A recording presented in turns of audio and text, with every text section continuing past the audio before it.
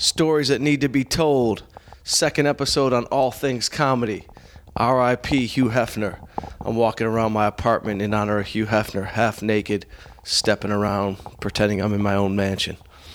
I figure, you know what? Out of respect for Hef, I gotta tell this story of my first time going to the Midsummer Night Dream, greatest party ever to be thrown in Los Angeles history at the Playboy Mansion. It's a famous party. You've heard about it on TV. You've heard about it in film. You've read about it in the documents. Some of you out there are like, whatever, it's debauchery, it's demeaning. Hell no, it's fucking fantastic. It is literally hundreds of the prettiest women you've ever seen in your life. And literally walking all around the mansion. I mean, it was the most bananas shit I'd ever seen. So I'm from Detroit. All I've done is heard about the mansion.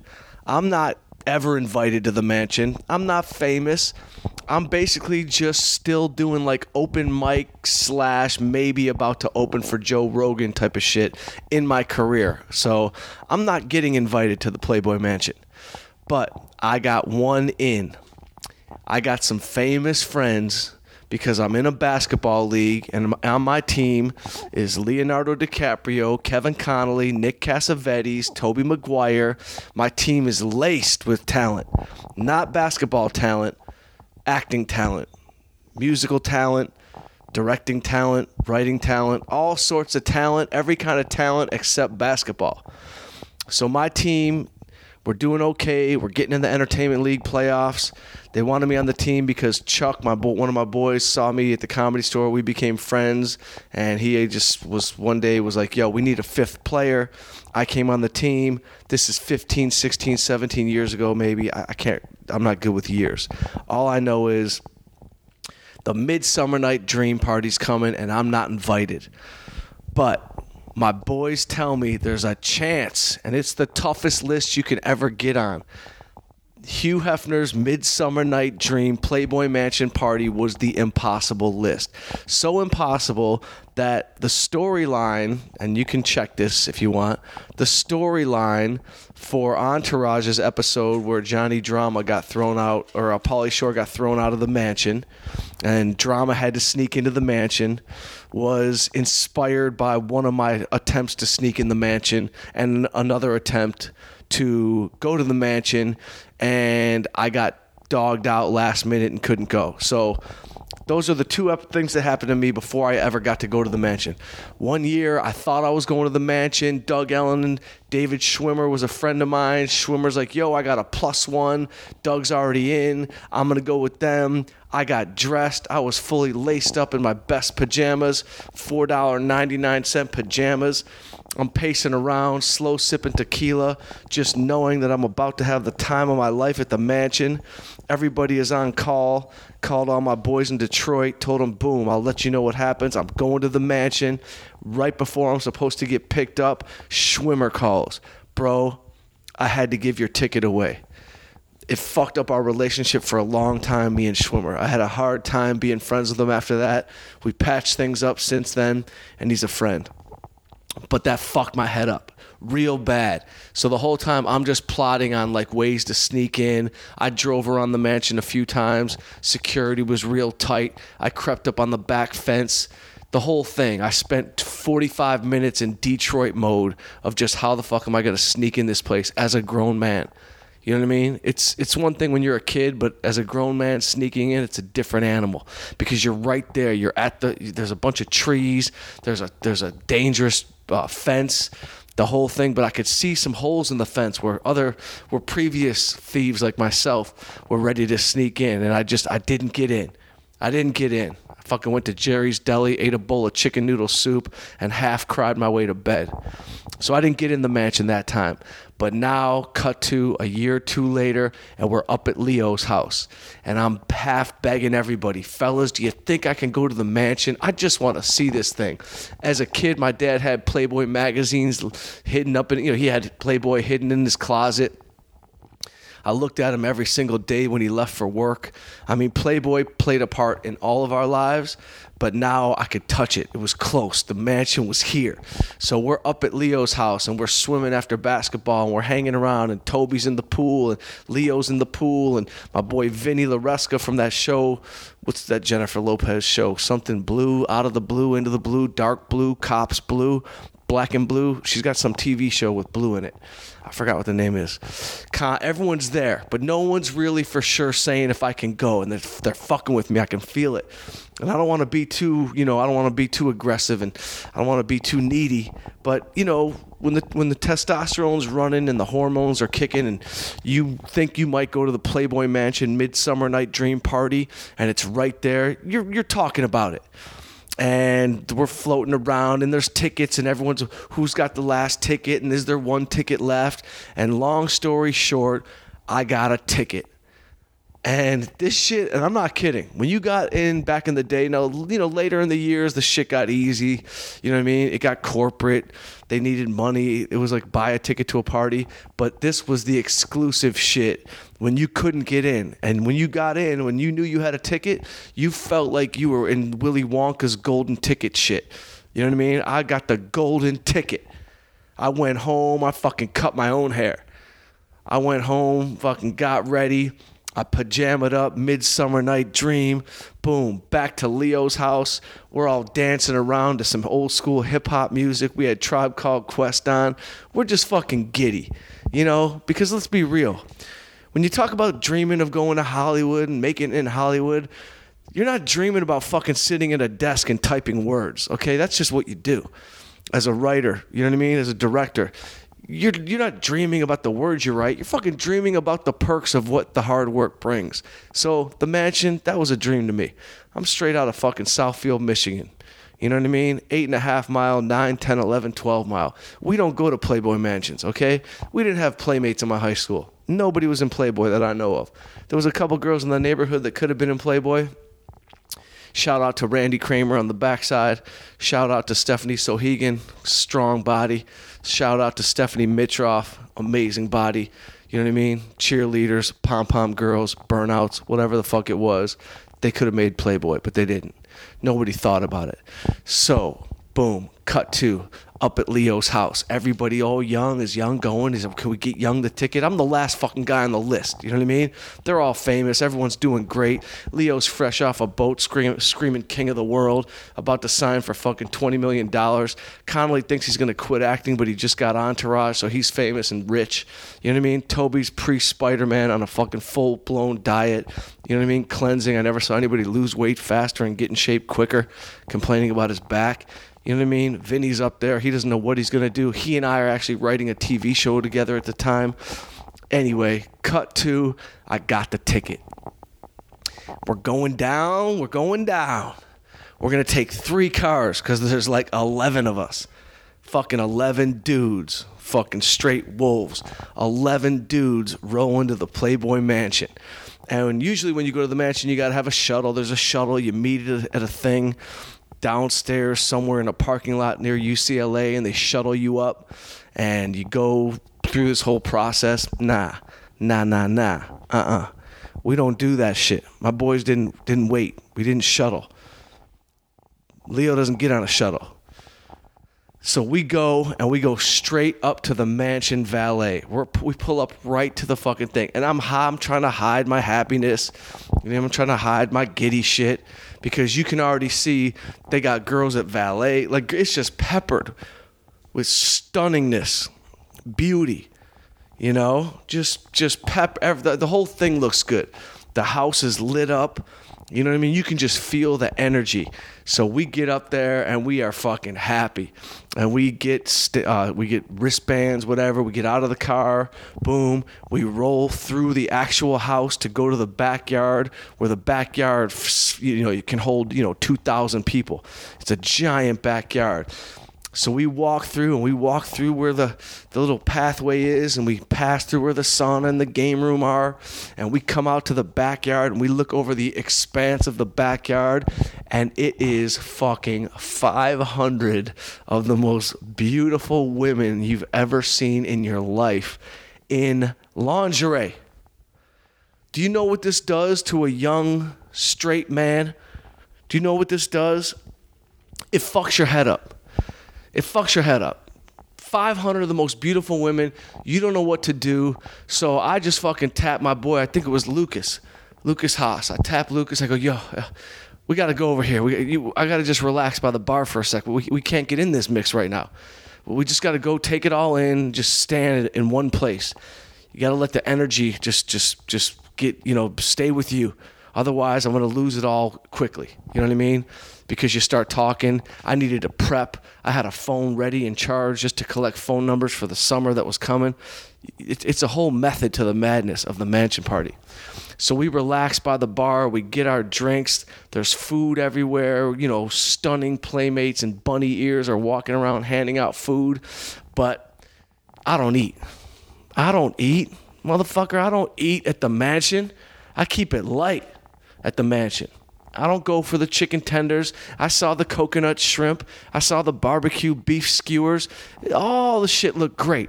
I don't eat. No, I don't eat. So I'm keeping it light at the mansion. I'm slow sipping. I think I was in a whiskey phase back then. So I'm slow sipping Jack Daniels, and I'm pacing myself, walking around every few feet. And there's a dance floor, and it's packed, and they're playing the best hip-hop shit. And so I just slow walk out there with my boys. And, you go somewhere with Leo, the bottom line is, I hate to say it, but the motherfucker is the greatest magnet women have ever felt. I don't know. There's say what you want about George Clooney. Talk all the shit you want about Brad Pitt. Say what you want about Ryan Gosling. Are you fucking nuts? You crazy? Girls get around Leo, bro. Their fucking vaginas have to go to the bar and talk about it amongst themselves. You know what I mean? Straight up. That's it. He's the number one. There is no one better. L, if you're listening, I didn't mean to blow it up, bro, but it's just a fact. You're the king. Anyway, he brings us in, and we are surrounded. We are surrounded by Miss June, July, August, September, October, November, December. It's just game on. I'm throwing out as much personality as I have in the tank. I'm all tapped out on personality. You know what I mean? I'm saying all my best shit. I'm getting introduced as a comedian and a writer. I can't even remember if I even had a writing credit. I might have had like 1 or 2 development deals under my belt. I don't know. My boy's worth $20 million. I probably had like $3,000 in the bank, and I'm just enjoying the shit out of the night. Phone is out, ready to collect numbers, and it was just unbelievable night. We danced, we partied. I took a stroll with a girl. I think she was July of 01. I don't remember exactly. I can't remember her name either. But we took a stroll out by the monkey cages. I was next to a monkey cage. I was making out with Miss July. Just the whole time thinking, you know what? This is the dream. This is the dream. Like I said, the dream isn't writing with a pencil. The dream is doing the fun shit that you get to do in Hollywood. And I got to live the dream. And I'm making out with a girl then later on with the same girl. We're like a couple. We're at the grotto. She's meeting my friends like we're getting married. Just the whole thing was on some Willy Wonka fantasy shit. You know what I mean? I go over, I see one of my boys pops out of a sauna, tells me he just had sex with January or February. He doesn't know what's going on. He's a music supervisor. He hasn't been laid in a public building in 20 years. It was just the most perfect debauchery. I rolled over by the grotto. I'm at the grotto. Boom, 7, 8, 9 girls naked in the grotto, just like you read about, just like you heard about. You know what I mean? And later on, I would hear from Stamos, and, after working with Stamos on My Man is a Loser, and I'd hear stories, they would do private shit. You know what I mean? They'd go up there, and there'd be, like, just a year of 12 Playmates. You know what I mean? Like, welcome to the year of Playmates. Miss January through January would just be up there, watching a movie, cuddling with Hefner. So I didn't get any intimate, deep shit like that. But going up there for my first time was unbelievable. And of course, you hang out all night, and you're collecting phone numbers. The fellas are so happy. And then we're thinking, you know what? We got to do an after party. You know what I mean? We gotta start talking to these girls and invite them to an after party. So that's what we did. We collected numbers. The text started going out, and the after party was set. And that's what we did. We took the girls from the mansion party. I'm sure Hef wasn't thrilled, but I think he was a fan of some of my boys. He let it slide. But it was, I mean, everybody who was dating somebody was fighting with their girl for a month after that. You know what I mean? It was just unbelievable. Unbelievable. I literally don't remember any of the girls' names that were up there. I just know that for a kid from Detroit who was dreaming about coming out to Hollywood, going to the Playboy Mansion with my boys was one of the most amazing times I've ever had. And it lived up to every expectation that I had. Fact. You know what I mean? There was no letdown. The mansion was never a letdown. You know what I mean? I heard from people later in life, you know, when you bought the tickets and all that, but that, you know, it could have been a bit of a letdown. Not a letdown. I can't tell you a single other dude that was there, because the thing with the Playboy Mansion was the ratio of women to men was ridiculous. It's all women and very few dudes. And because Elle was on the rise as a superstar, as was Toby, as was Kevin, they got the invite. And I'm telling you, it seemed like 500 girls and 90 dudes. You know what I mean? You had your stragglers. You might have seen a Scott Baio, you know what I mean, who had a permanent link up there. You might have seen a Corey Feldman, you know what I mean, looking fucked up, standing next to Hefner. You might have seen, I can't remember anyone else. You might have even seen like a Danny Bonaducci, like just an old random fucking dude who just put his time in so much that he just was just on a permanent list there. But the girls were so stunning. Pamela Anderson was there. I do remember that. I do remember seeing her. She was like something. You see that, and I mean, later in life, one of my boys might have dated her, and so I met her, and she's super cool. But seeing her back then, kind of in her prime, goodbye, next level. What the fuck?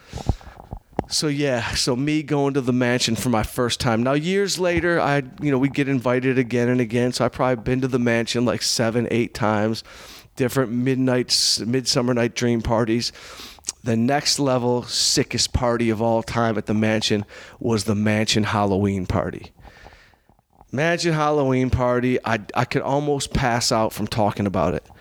It is, I mean, you never saw more fucking beautiful, bad nurses, dirty cops, you know what I mean? Sexy doctors, little Bo Peeps in droves, just Bo Peeps everywhere.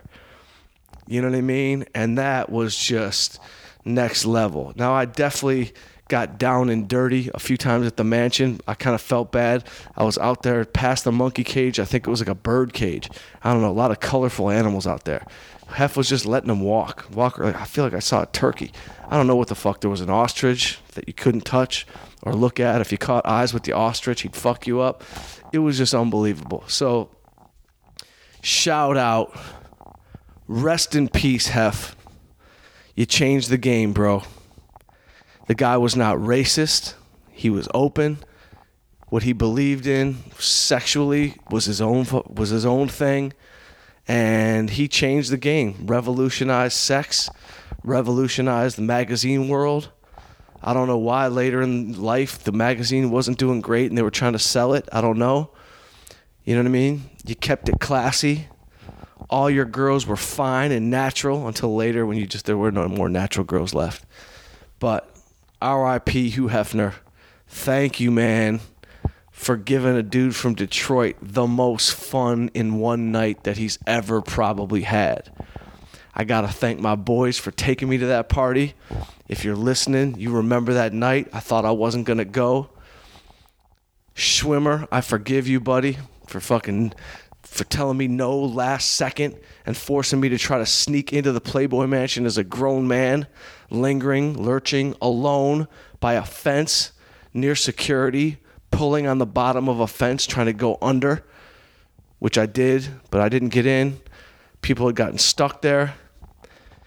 But that's it. That's one story I had to tell. I don't know how long I've been talking, but I'm going to let that one ride as its own little podcast. Mike Young stories that need to be told.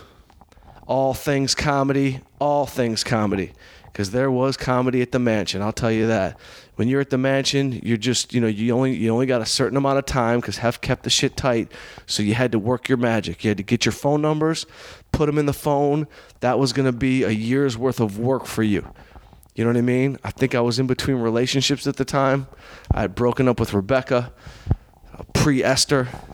It was just I was single Mike before I was single Mike again.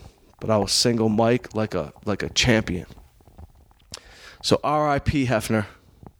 You're a legend, bro. Absolute legend. Not many icons in the game, but you were an icon. I've watched those documentaries in the Playboy Club where you had jazz greats and amazing people show up, and that's one of my dreams, is to open up a cool lounge jazz club where amazing artists, like I saw you had Shel Silverstein singing, you had Cat Stevens showing up, you had Al Green, you had like legends singing in just a little badass lounge of incredible artists. And I think people didn't give you enough credit for being a visionary and somebody that had love for the arts and the performance arts. And I got to meet you once when you did Entourage. I'm sure you didn't remember, but you were very gracious and cool and amazing. And Doug, that was an awesome episode. You're welcome. Inspired by my sneak in. And that's it. That wraps up this portion.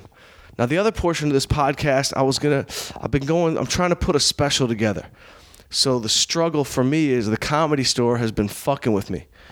And I got a little problem with Adam right now, and he's just not giving me spots.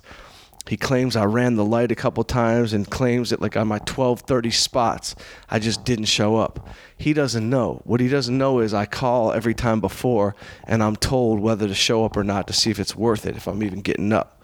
So, Adam, we got to squash it, bro. Squash it. Squash our beef. How much time have I been talking? 22. Wow, 22 minutes. Huh. Interesting. Anyway, maybe I will do exactly what I thought I was going to do on this podcast right now, and I'll read off some of my new material that I'm working on. Here's new material from Mike. You ready?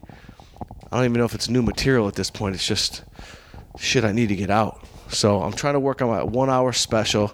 I'm probably going to fund it myself or with some people, and it's going to be dope, and I'm very excited. Boom, bang, boom, boom, bang. Going into my computer, pulling it up. I'm pulling up the new shit, and I'm just working on some bits. You know what I mean? So I don't know. I was just thinking of a good way to open my special. I was going to come out and say, I woke up, went to coffee, hit the gym, met some friends for lunch, and then I realized, shit, I have the exact same schedule as a wealthy divorced woman. I should just get a pedicure. Let's go. I'll get a pedicure and a dog, and go find a new place to live. Seriously, I'm on a single schedule right now. Don't tell me about breakfast. Breakfast is when I say it is. Shit, I don't have breakfast at 9 a.m. I have breakfast at 9 p.m. No one's telling me what to do. See, now I got to work on that bit because it's not really crafted. It's just not crafted. It's like broken up. Here's another bit I'm working on. Growing up, my heroes were not actors or athletes. I was looking up to the burnouts in the neighborhood. My goal as a kid was to have braces and a leather jacket and a comb. Is that funny? I don't fucking know. This is so weird. This is what the craft of comedy is. You are literally sitting alone in solitude writing jokes. You know what I mean? Just writing jokes and seeing if they work. And when you don't get a lot of stage time, you got to check your gut, Here's a new one. This one was inspired because this girl was complaining about her marriage, and I was listening, but I was hearing different things. Like I heard what she was saying, but she was speaking in subtext, but I was reading between the lines. here's the bit. When you're single, people think you're the shoulder to cry on. This girl's complaining about her husband. I'm listening, but I'm hearing something else. She's telling me he goes out of town. He's never around. I don't know what he does. He doesn't call every single day when he's gone. He could be anywhere. What I'm hearing is, hold me and we can see where this goes. You know what I mean? And listen, don't start crying about your husband to me, okay? I know I'm single and I'm cool and I'm like not going to hit on you when you're married. I don't do that. But enough is enough. You know what I mean? Sad woman. Don't complain to me. You're 3 complaints away from getting fingered on a driveway. All right?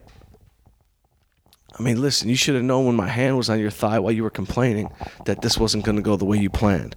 I'm not the shoulder to cry on. There's a bit there. I'm not going to go down this. My next podcast, I'll read all my new shit just as if it's being read. And I'm not going to put any like real hard performance into it. But I'm alone right now. I'm writing. What do I have going on right now? So let me just tell you like this, if you're still listening. Right now, there's a story about a guy named White Boy Rick. White Boy Rick was locked up in prison, given a life sentence in 1987. White Boy Rick was a drug dealer, also working for the feds as a 15-year-old in Detroit. I knew about White Boy Rick when I was in middle school because we'd see him around. He'd be fur-coated up. Dude had money as a kid, and he was kind of a famous character in the neighborhood. Who's calling me? Nancy. He was like a famous character in the neighborhood. And we just knew, we knew all about him. Anyway, he goes to jail. This is going to sound crazy, but this is the life of Single Mike. This is why I do what I do. This is going to sound bananas. But Rick goes to jail, and he's locked up for a long time. I hear through the grapevine that they're shooting the movie starring Matthew McConaughey as his father. They're shooting that movie in Detroit. They're shooting it in Cleveland. They're shooting it back in the Midwest. At the same time, I'm working on my show that Eminem is on board to executive produce about Detroit in the 70s. I'm working on my show, and I meet a researcher for some information. I pay him to give me some articles and research. His name's Scott Bernstein. Dude did a bunch of great research. He's written like books on the Detroit underworld, Detroit mob, blah blah blah. Long story short, Scott gets me the information. We start talking. He sends me a documentary about Rick. And the documentary's coming out, and it's about how corrupt the shit was in Detroit back in the 80s. And I'm fascinated by this documentary. And I see the documentary, and I have a few friends in politics in Michigan at high levels. And I'm not going to say any names just because I'm not. But I watched the documentary, and it's basically, the bottom line is, the dudes that are fucking hired to murder and kill, and the dudes that were locked up in prison for high-level drug dealing, they're all out of prison already. They're out. Meanwhile, Rick is fucking sitting in jail. So I get the documentary and I get it into a few people's hands that are high-level officials. And I send it with an email. And I just say, this is a travesty. How is this being overlooked? But more than that, I say, if this all comes out and this kid stays in prison, then it is going to be a huge black eye on the city of Detroit. And the city of Detroit is on the comeback. And it's a comeback in a major way. It's not a joke. It's not bullshit. Detroit is back for real. So, long story short, I get a call from somebody and they say, okay, we've put it in the ear of some people. Let's see what can happen. Rick has been up for parole. He was denied parole 5 times throughout his stint. On this last time, he got in front of the parole board for the first time.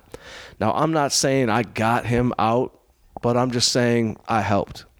And I helped because it's a fucking travesty to lock somebody up for a non-violent drug offense and give them life in prison when the motherfuckers that were hired to get them, kill them, are out walking around fucking eating lunch at Coney Island. You know what I mean? So bottom line is he got paroled. And I started getting phone calls from Rick from jail. And we became buddies on the phone. We started, talking about stuff and talking about the movie and, a lot of funny things. It's very funny because, he didn't really know. He would say something funny like, can you get Matthew McConaughey tickets to the Cavs game? Because Dan Gilbert had financed one of my movies and we are friends now and he owns the Cavaliers. Meanwhile, I said, yo, bro, Matthew McConaughey is a very famous person. And on the outside world, fame wins. You can get basketball tickets when you're famous just with a phone call.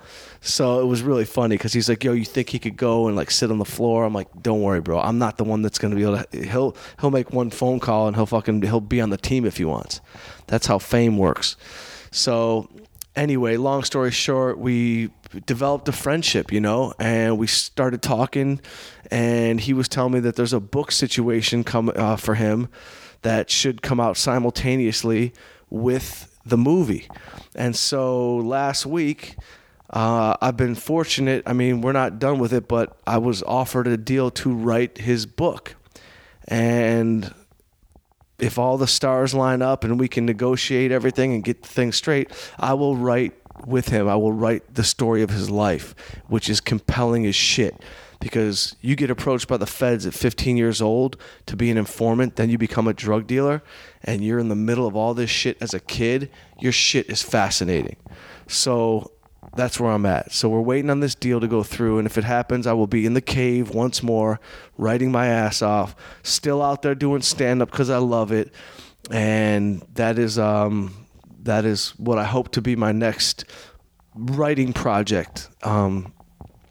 There's a couple other things going on, but I don't want to bore you. I don't want to fucking sound like I'm bragging about shit because none of it's solidified yet. But the bottom line is the offer came in, and it's very interesting negotiating a deal with somebody who's locked up. So he's out on parole. He has to serve a little time in Florida, so he's being transferred around right now.